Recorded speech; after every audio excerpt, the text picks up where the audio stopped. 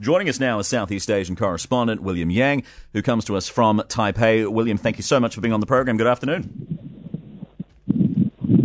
Good afternoon. G'day, William. Now, as you heard, the description has been that it's a death sentence for Hong Kong, this new proposed security law. What is the law and why is it being viewed in such a negative light? So the very important, at the core of this proposed law is a total invasion of Hong Kong's autonomy that was being promised under the Sino-British joint declaration that was signed in 1980, and then before Hong Kong was handed back to China in 1997. And since then, Hong Kong has been branded as having a very different system than China. But somehow this proposed new legislation is bypassing the entire legal and judicial and administrative system in Hong Kong. And all the decisions are being decided and made inside Beijing, where the central government is using a very authoritarian way to run the whole country.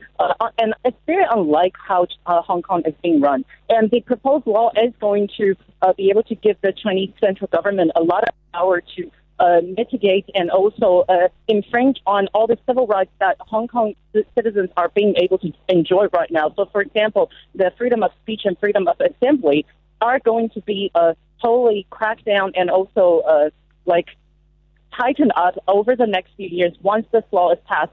And the Chinese central government has raised the very important issue of last year's anti-government protest as one of the main reasons why they think there are loopholes that they need to plug. And so they consider this new legislation as a very key role for them to be able to achieve that. William, we saw these protests, as you've just referred to, which went on for a very long time. Do you think that we're going to see a resurgence in those as a response to it? And is this law going to go through?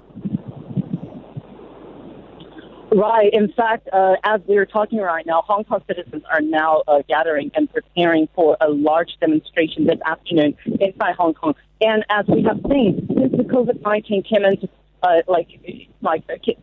emerged over the last few months, the Hong Kong government has been imposing a very strict gathering restriction on over the city. So they have been using this name to crack down on any kind of public gathering, even if it's just a peaceful protest where demonstrators are singing and chanting slogans and no one is using umbrellas, where, as we have seen over the last year, they have used Molotov cocktails to attack the police. Nothing like that has happened, but the police are still using all the kinds of weapons like batons and also pepper sprays to disperse the crowd.